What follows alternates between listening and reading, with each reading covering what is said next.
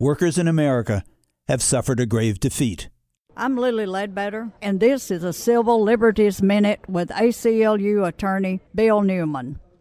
In the just-decided Janus case, the Supreme Court, 5-4, decreed that members of a union who choose not to join, but who receive all of the benefits of membership, the pay, the representation, have the right to receive all those benefits for free. They get a free ride if they want it, and there is nothing the union or the other union members can do about that. Some commentators have described Janus as a conservative decision, but that characterization is wrong.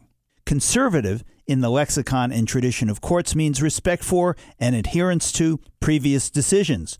It's called stare decisis, and it's a venerable legal principle. The Janus decision is not conservative. It throws out stare decisis. It overrules an over 40-year-old case that has been affirmed in the years since, a decision that was unanimous when it was made in 1977.